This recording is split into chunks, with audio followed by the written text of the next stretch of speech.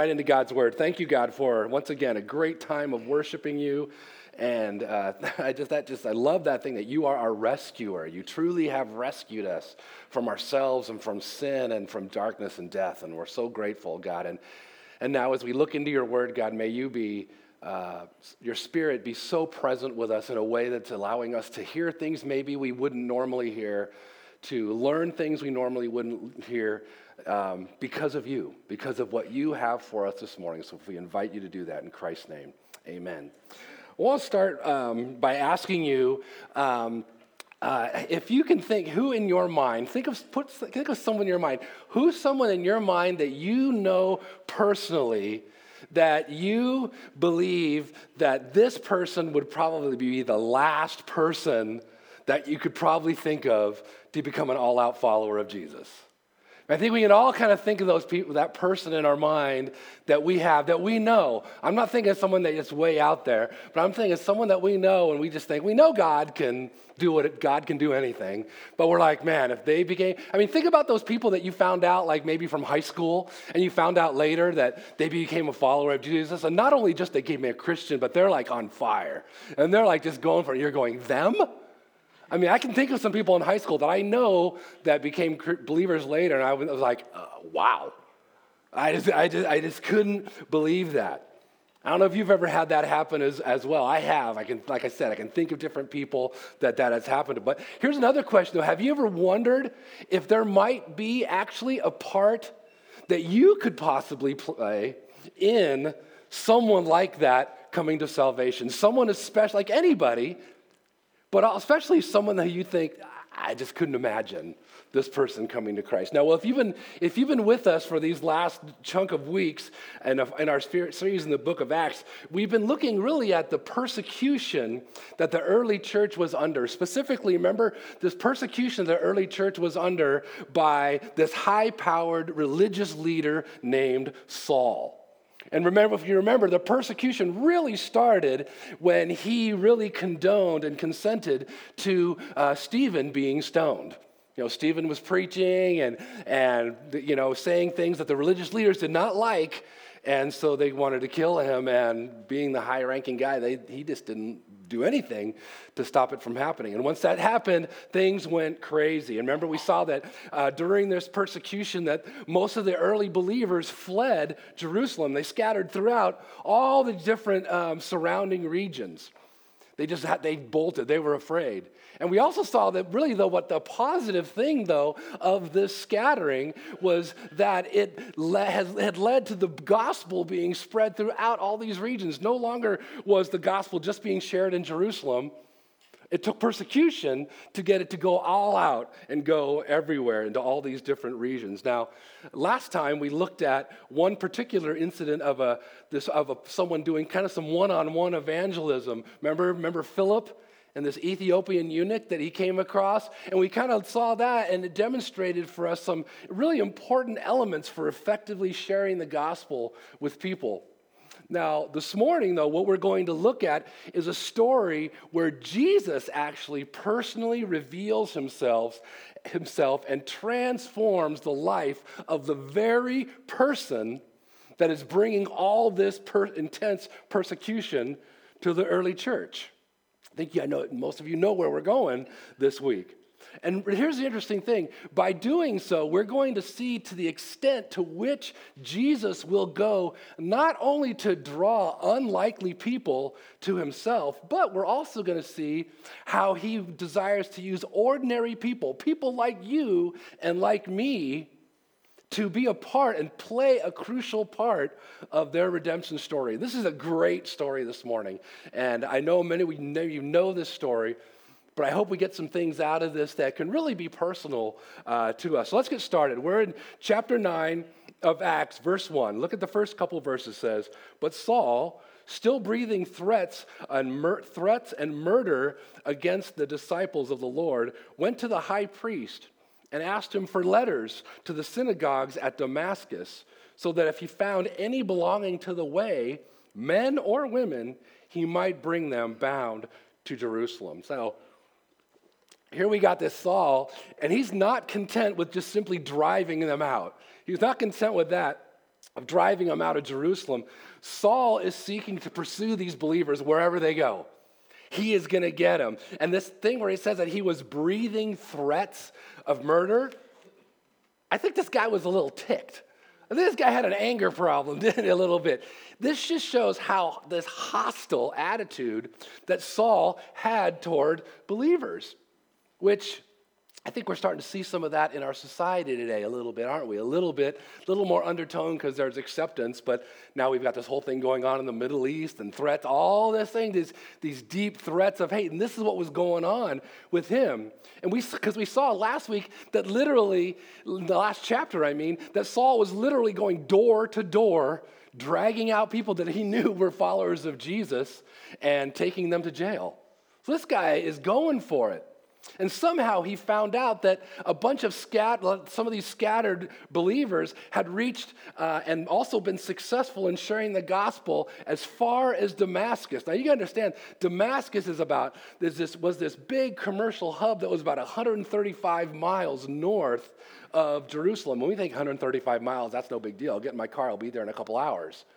That's pretty far when you're walking.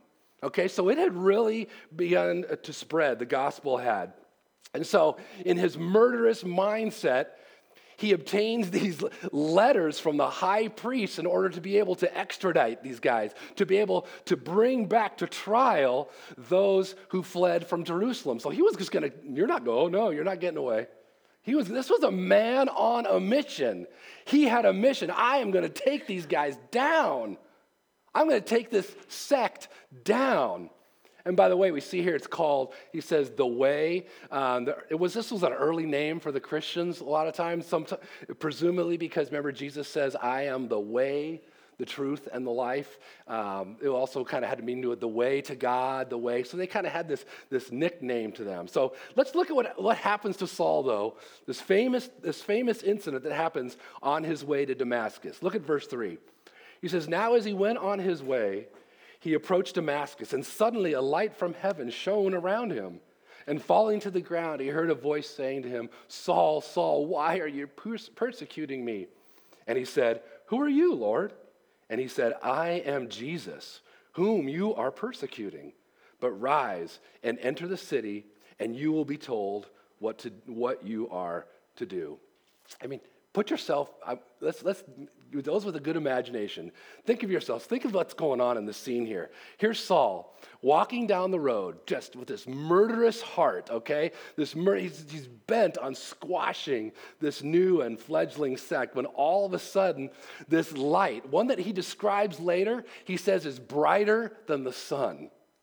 So we've all made the mistake of looking right into the sun, right? It's like, oh, this was brighter than the sun, he says.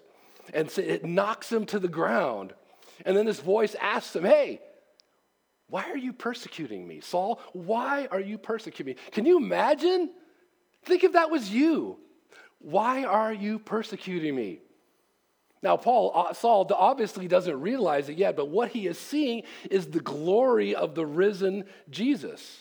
That's what he is seeing here. And I assume that once he gathers his composure, he realizes out of respect, he asks, who are you, Lord? Who in the world could be speaking to me in this way? Which leads Jesus to identify himself and telling Saul that because he is persecuting his followers, he's actually persecuting Jesus himself. What this actually tells us, you want to follow along if you want the little note sheet there if you want to follow along. What this shows us in the first one is the depth of our being united with Christ. We can't skip over this. I think a lot of times we read this story as we go, okay, that's neat that he's saying that when they're persecuting him, they're persecuting us when they're persecuting him as well. Look at what we read later from Saul, who then goes by his other name, Paul. Look what he writes about this. He says in Ephesians, but God, being rich in mercy because of his great love, which he loved us, even when we are dead in our trespasses, made us alive together with Christ. By grace, you have been saved. You see, because of God's great love for us, we have been made alive or been united with Christ. You see, before surrendering, and we know this, but this is a great reminder, before surrendering to the Holy Spirit's urging to turn to Jesus, we're dead to things of God. We are dead to the people say, oh yeah, I'm spiritual, or I do these things, or I know this about God. No. Until you respond to the Holy Spirit's nudge and urging to turn to Christ, you are absolutely dead to spiritual things, to true spiritual things, the things of God.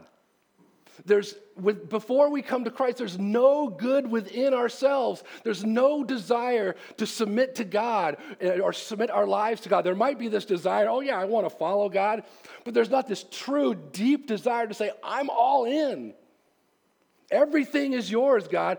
We're dead spiritually and have no way to make ourselves alive again. While we were in this dead state, God provided a way for us to be spiritually alive through the person and the work of Jesus. Now, this whole thing of being alive together with Christ means that we're actually united with Christ in the deepest way. This whole word united in Scripture, it really has a great word picture to it. It's like growing close together. It's kind of like this. You ever seen a vine that's intertwined growing together? That's the picture that this word in the Bible uses when it talks about being united. It's literally just wound together, not just close together, but deeply wound together. Number 3 on your notes, if you want to follow that, write that in. It says, what this means for the follower of Jesus is that literally what is his is ours. What is, number 2. Did I say 3? Ignore me. Well, not all the time, but ignore me there. What is his is ours. Here's the thing, you guys. Because we're united with Christ, his death is now our death. His suffering is our suffering. His resurrection is our resurrection. His victory is our victory. His righteousness is our righteousness. His spiritual resources are our spiritual resources. His power is our power. Are you getting this? It's ours as well. And here's the best part. Jesus' union with the Father, guess what? Is our union with the Father. So often we think that, there's Jesus and God, and I'm just kind of tagging along. That's not how it works. Spiritually, how it works, we are engrafted with God in Christ, just like he is. That's how he sees us. Man, that is amazing. Think of what that does for how we see ourselves, our self-worth. Because what it does is it unifies us with everybody else that is a part of the body of Christ as well, which he is the head over. You see, the reality of being united with Christ should remind us exactly who we are in him. This is our identity. And I don't know about you, but it's so easy to strive and find our identity in so many other things than what we just talked about here. For guys, it's what I do, right? Well, what I do. So what's one of the first or second question we ask? I know I do all the time when you meet and get to know somebody. What do you do? Yeah. And it's not, we're just trying to be interesting, but really a lot of times though, that's where we find our identity, what I do, how I perform, how I do this, this is who I am. But this whole being united with Christ tells us, no, who I am is what Jesus is told, what who I am in Jesus. What is his is also mine. That is an amazing message. And it's all because of grace, not because we've done anything good. We haven't earned any of it. It is amazing. So that's a powerful thing here when he's talking about, he says, hey Saul, when you're messing with my people, guess what? You're messing with me. You're literally messing with me. Okay, so here he goes on. Then he goes on. Finally, in these verses, we see that Jesus tells Paul to get up after he's kind of, get up, Go into Damascus where you'll be told what to do. So here we see Paul, the persecutor, with letters in his hand to extradite these followers back to Jerusalem for punishment, is now Saul, the witness to the risen Jesus, commissioned to be his ambassador. Crazy. That is just crazy to think about. Now look what Luke says happens next. He says, the men who were traveling with him stood speechless, hearing the voice, but seeing no one. Saul rose from the ground, and although his eyes were opened, he saw nothing. So they led him by the hand and brought him into Damascus. And for 3 days he was without sight and neither ate or drank. I don't think I would be, if I couldn't see, at least I don't think I'd be able to eat or drink after, something would be in shock after all of that. So these men that we see, the men that were with him actually experience things a little bit different than he did. They actually hear the voice, but they don't see anything. That had to be a trippy thing, huh? They're not seeing anything going on. They're just hearing this whatever booming voice saying, Saul, what are you doing? So they're probably creeped out a little bit. Can't imagine what they're going. Their eyes are probably wide open, mouths wide open, just gaping, going, what is going on here? So Saul rises up, he's totally blind now. He can't see, and he's led to the hand into Damascus where he sits for 3 days, probably sitting in silence, praying, but probably praying differently than this Pharisee ever prayed before, don't you think? You think Saul, who becomes Paul, you think his prayer life changed a little bit after this? You know it did. You know it did. I mean, he saw the glory of the risen Jesus. That's amazing. So he didn't eat any of that stuff.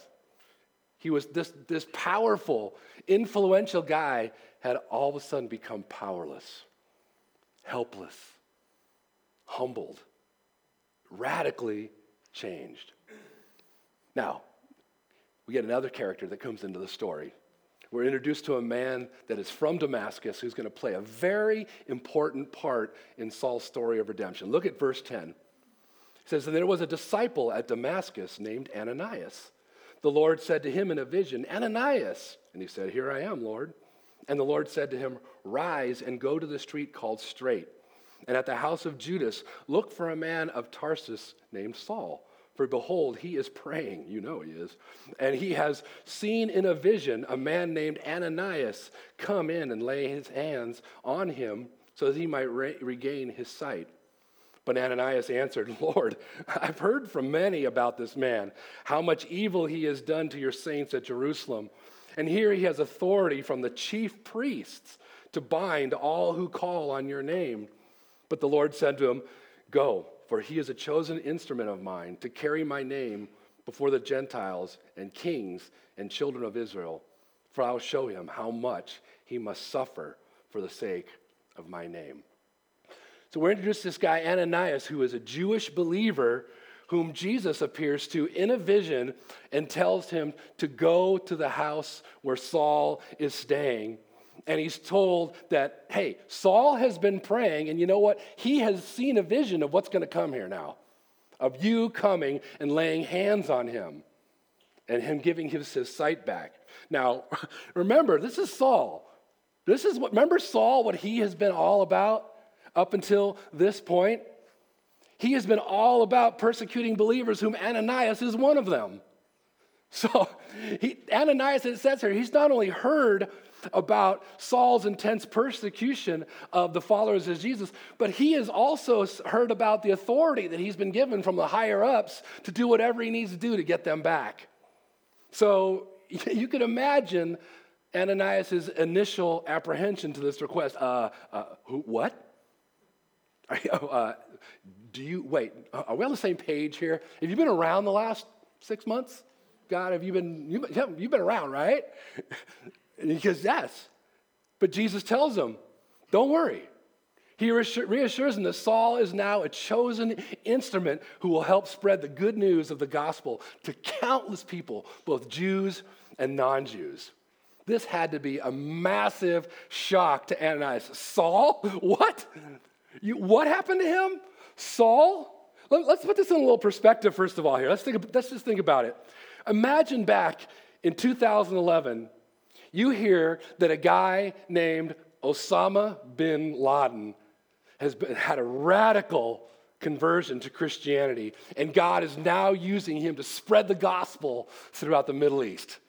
Sounds crazy, doesn't it?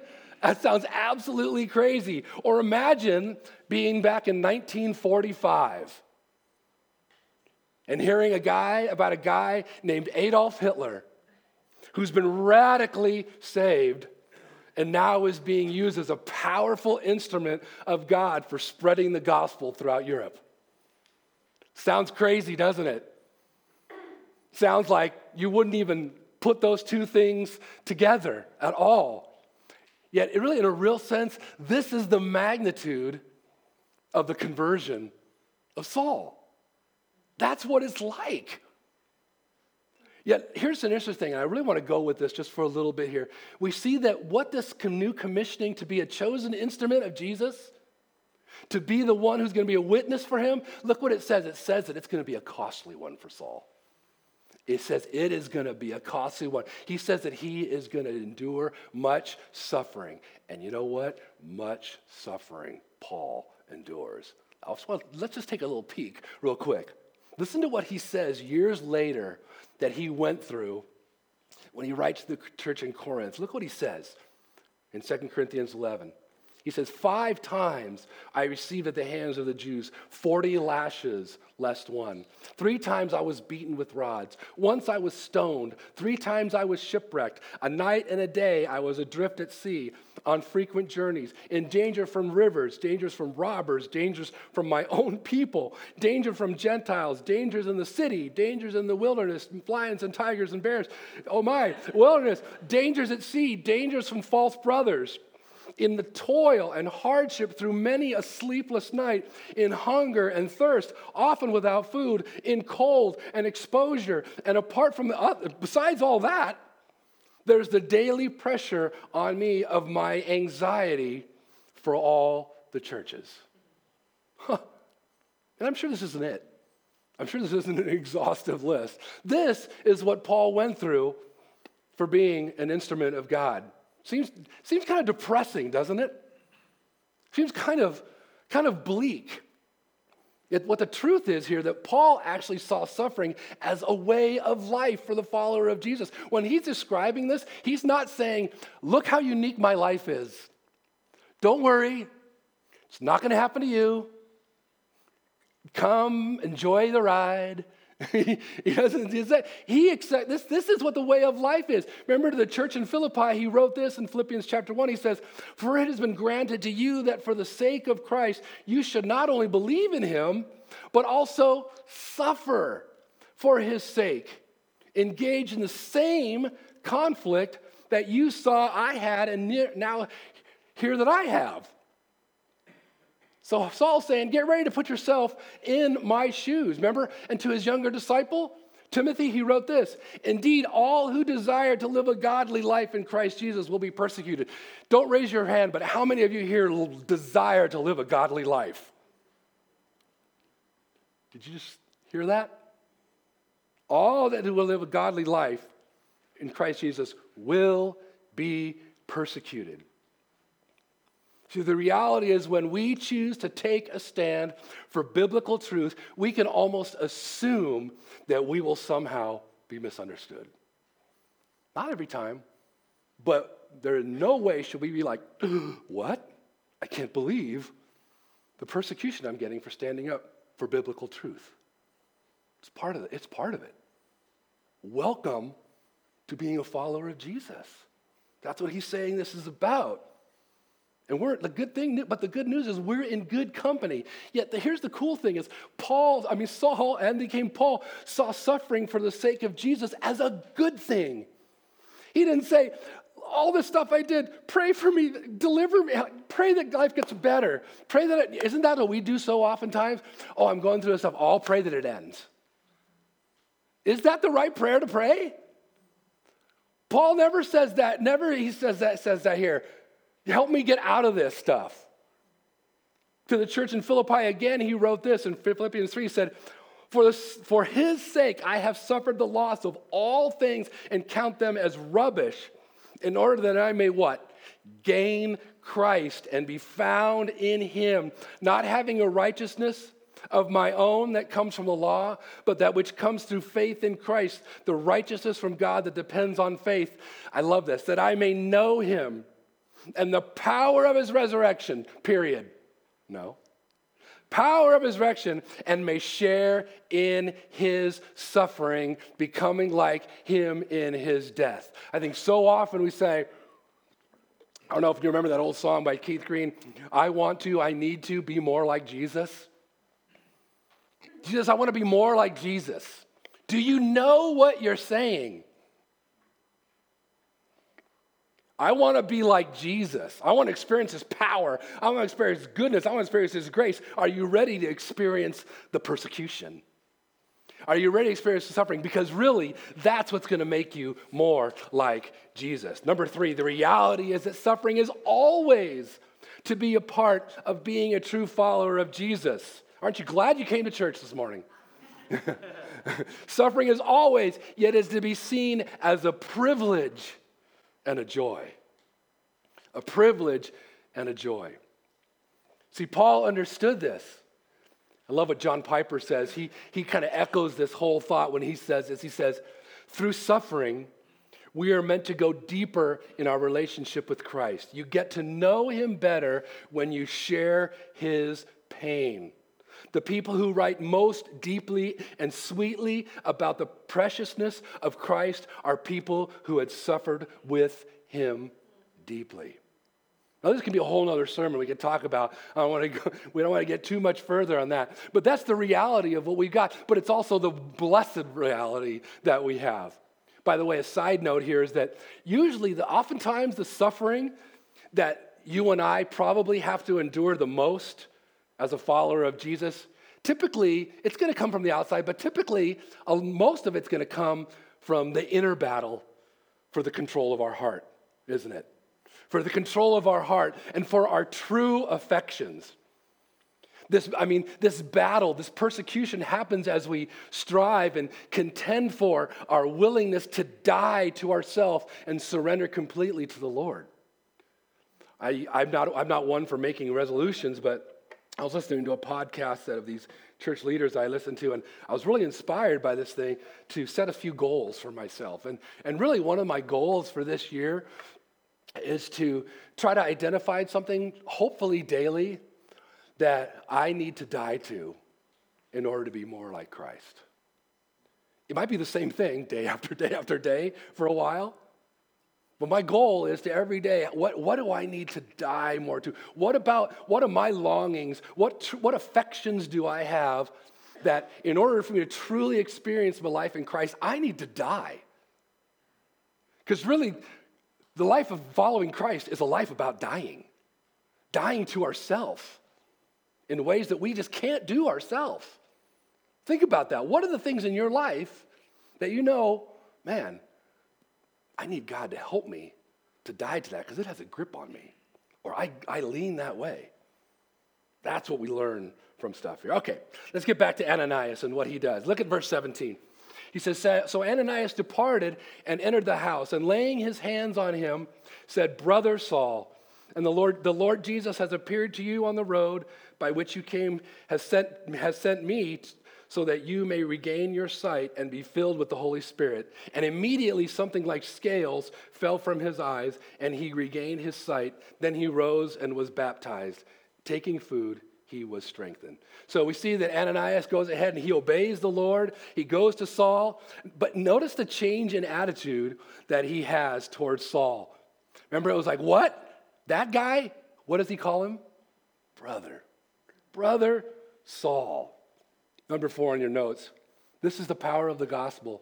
The power of the gospel is to give us a heart of love and acceptance for all, even for those who have wronged us. That's the power of the gospel. Not to just be like, yeah, I'm going to be all about being loving the people that think like I do. You voted for Trump, I voted for Trump. You voted for, okay, cool. Whoa. What? No. This is the power of the gospel, the power to break strongholds, the power to change hearts, the power to change minds and lives. That's what's going on here. Ananias goes on to tell Saul that the same Jesus who appeared to him on the road, hey, he appeared to me too. And he told me to come to you and to lay my hands on you, and you're going to get your sight back, and you're going to be filled with the Holy Spirit. Notice that, and then notice the response is immediate. We see here that these things like scales fall from Saul's eyes and he can see again. And just like the Ethiopian eunuch that we looked at about a month ago, he immediately gets baptized, okay? And he starts eating again. And they take him, and we don't know what happens right after that.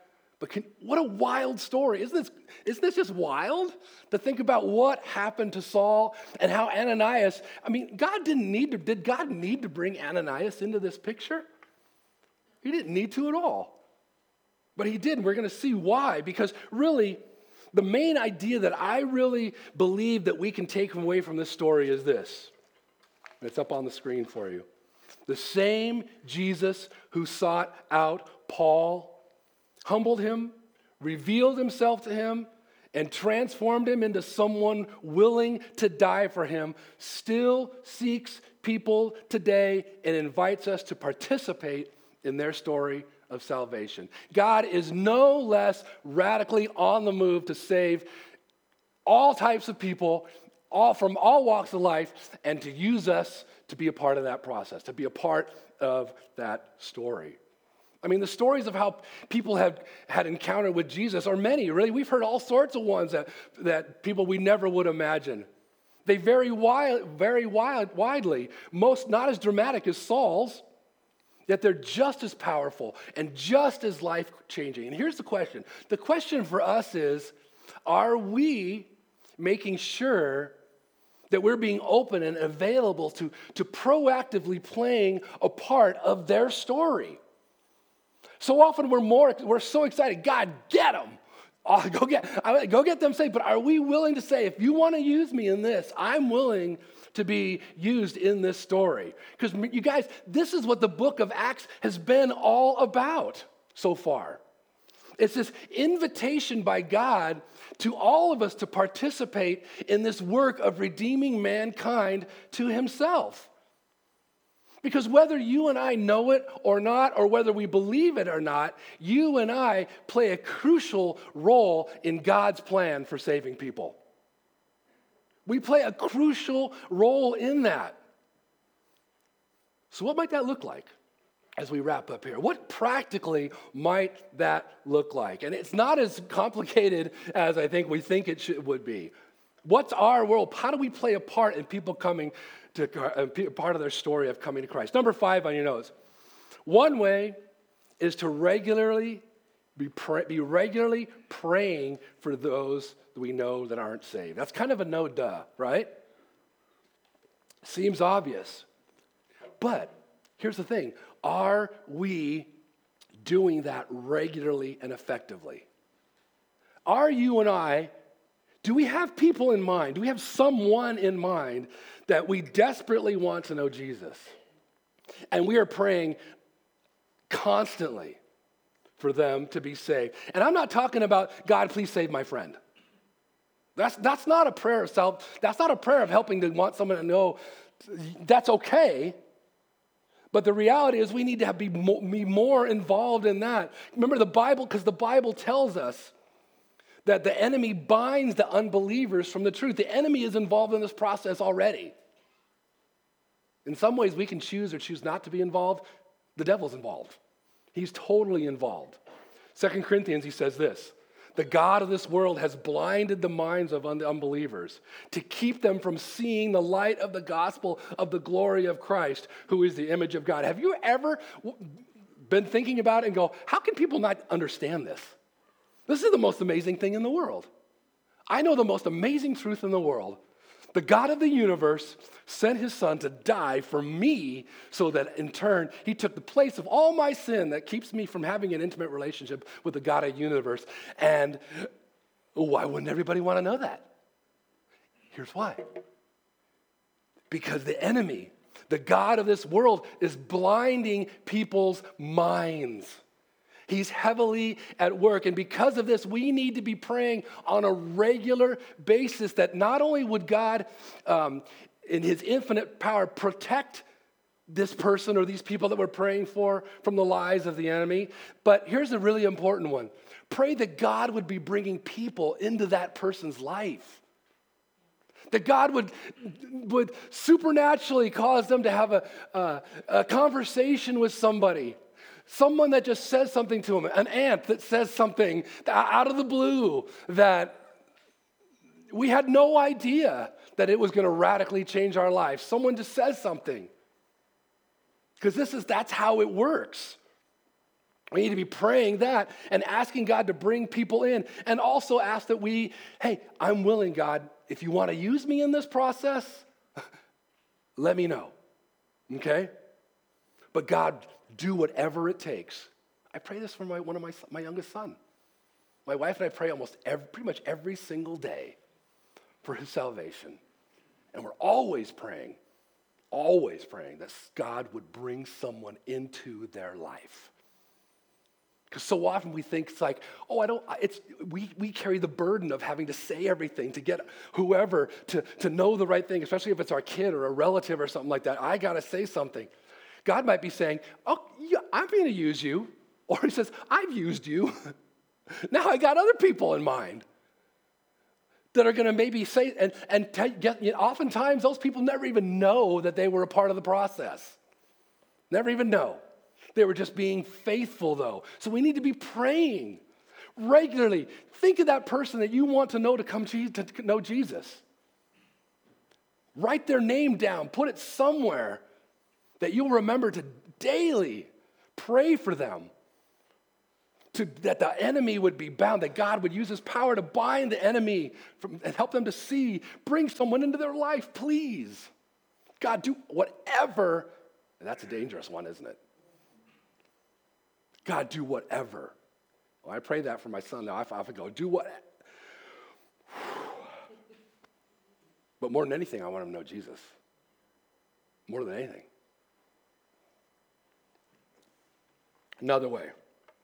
What's another way? The other way, number 6, we can play a crucial part in the redemptive story in unbelievers. To be willing, this is a long one, be willing to be obedient to the Lord's leading by demonstratively showing love and compassion along with sharing the gospel with those who don't necessarily think like us or who we think are the furthest from being interested in the things of God.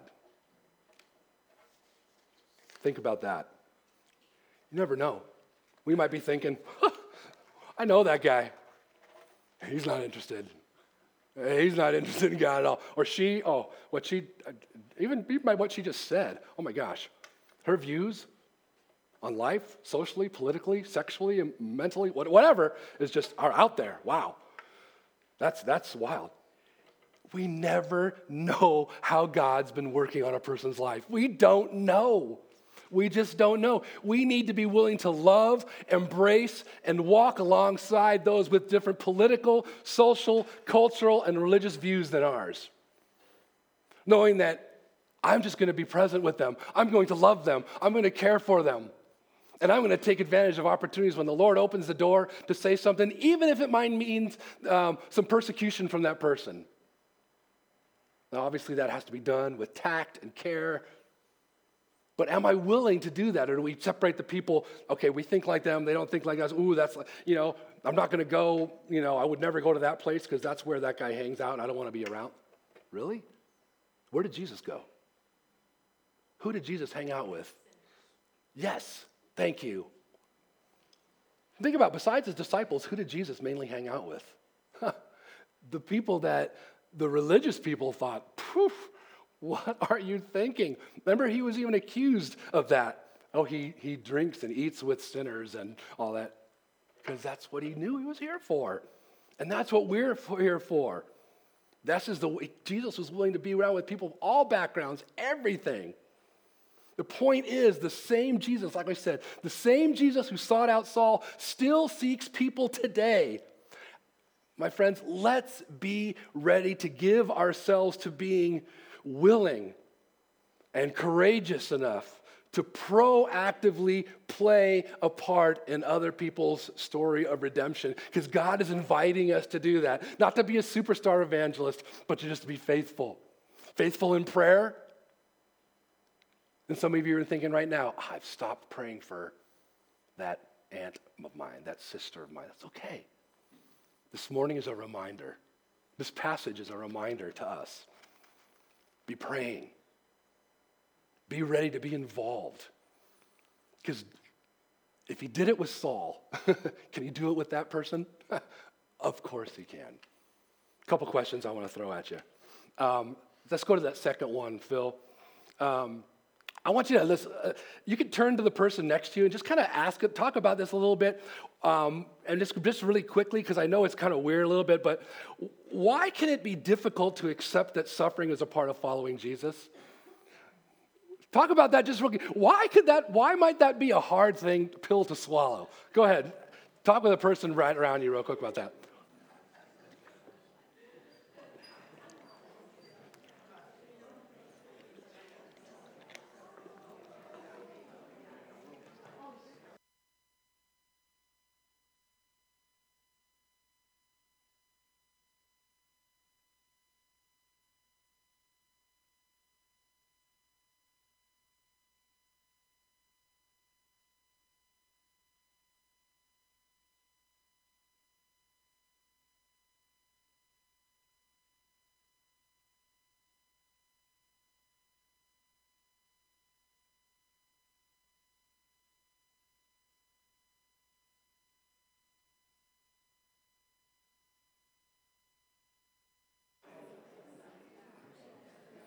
All right. Let's just hear a couple. Let's hear a couple from you guys. Why can it be so difficult? Why can it be so difficult to accept that suffering is a part of following Jesus? That's a good one right there. That kind of says it all, doesn't it? We're Americans. Yeah. But does anybody want to expound on that? What is anything else that came to mind?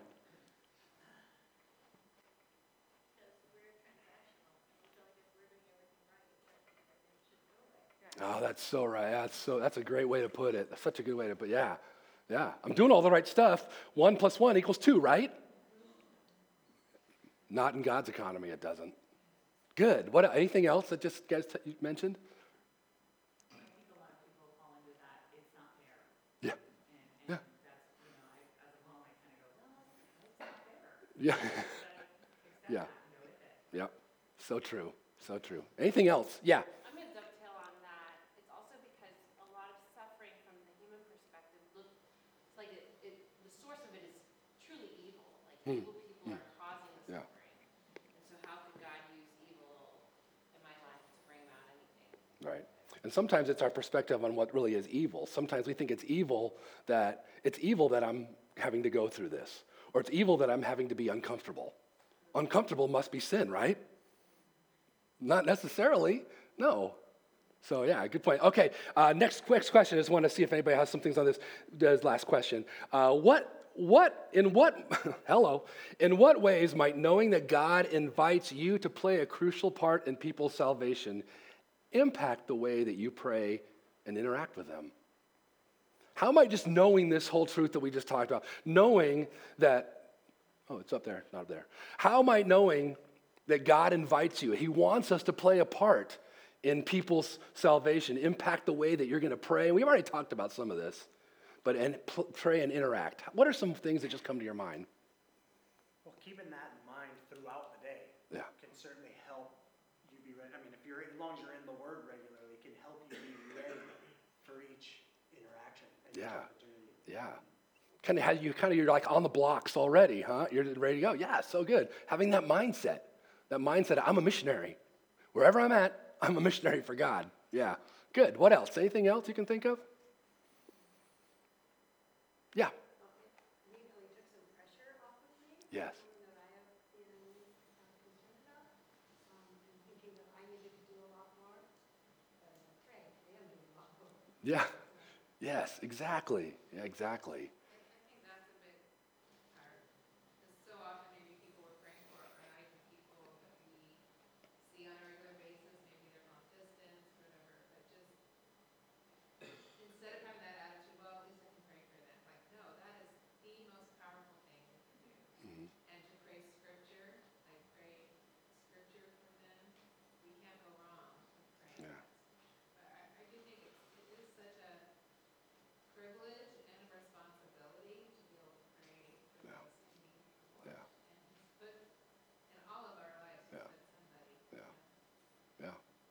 So that leads to the last, not a question, it's just put that last one up there. What 3 people, 1 to 3 people, can you be regularly and effectively praying for Jesus to reveal himself? Could you imagine if the body of Christ around the world, if we committed to do this and really stayed doing this, that we were praying for a certain person almost on a daily basis, that God would move? Could you imagine the things that we would just be hearing and experiencing? Because a lot of times we don't say, because oftentimes God's on a different timetable. His plan might be for you to be praying for a certain person for the next 20 years. That might be the plan. Get in that plan. Now, I'm talking to myself, by the way, here too. Get in that plan. Stay with that plan. If it could happen with Saul, anybody. Let's pray. Father God, we thank you for your word and how good it is and how challenging it is for us and how encouraging as well. And I like, as Jenny said, the pressure really is off of us. We don't make people come to you, God, but you ask us to play a part. And we can play a part by interceding for them to come to know you, being ready when you ask, when you call. So help us, I pray, help me, us, God, to remember what you did with Saul, and then what we know as Paul, oh my gosh, how he has influenced for so much the world, God. We don't know what you have for people. God, help us. We need your help. And we ask right now, God, that you would put on our hearts those people to be praying for regularly and being prepared to maybe even be involved in their story. And God, now as we move into a time of communion, Father, as we remember the bread, as we remember the body of Christ that was given for us, as we remember the blood that was shed, God, this is where the power comes from. This is where the joy comes from. This is where the goodness and the grace comes from, God. So as we take this time of communion, God, may you meet us in a way that we know you can only do as we allow ourselves to be open to what you have, as we confess what we need to confess, ask what we need to ask, but most of all, let you love us the way you want to love us. In Christ's name.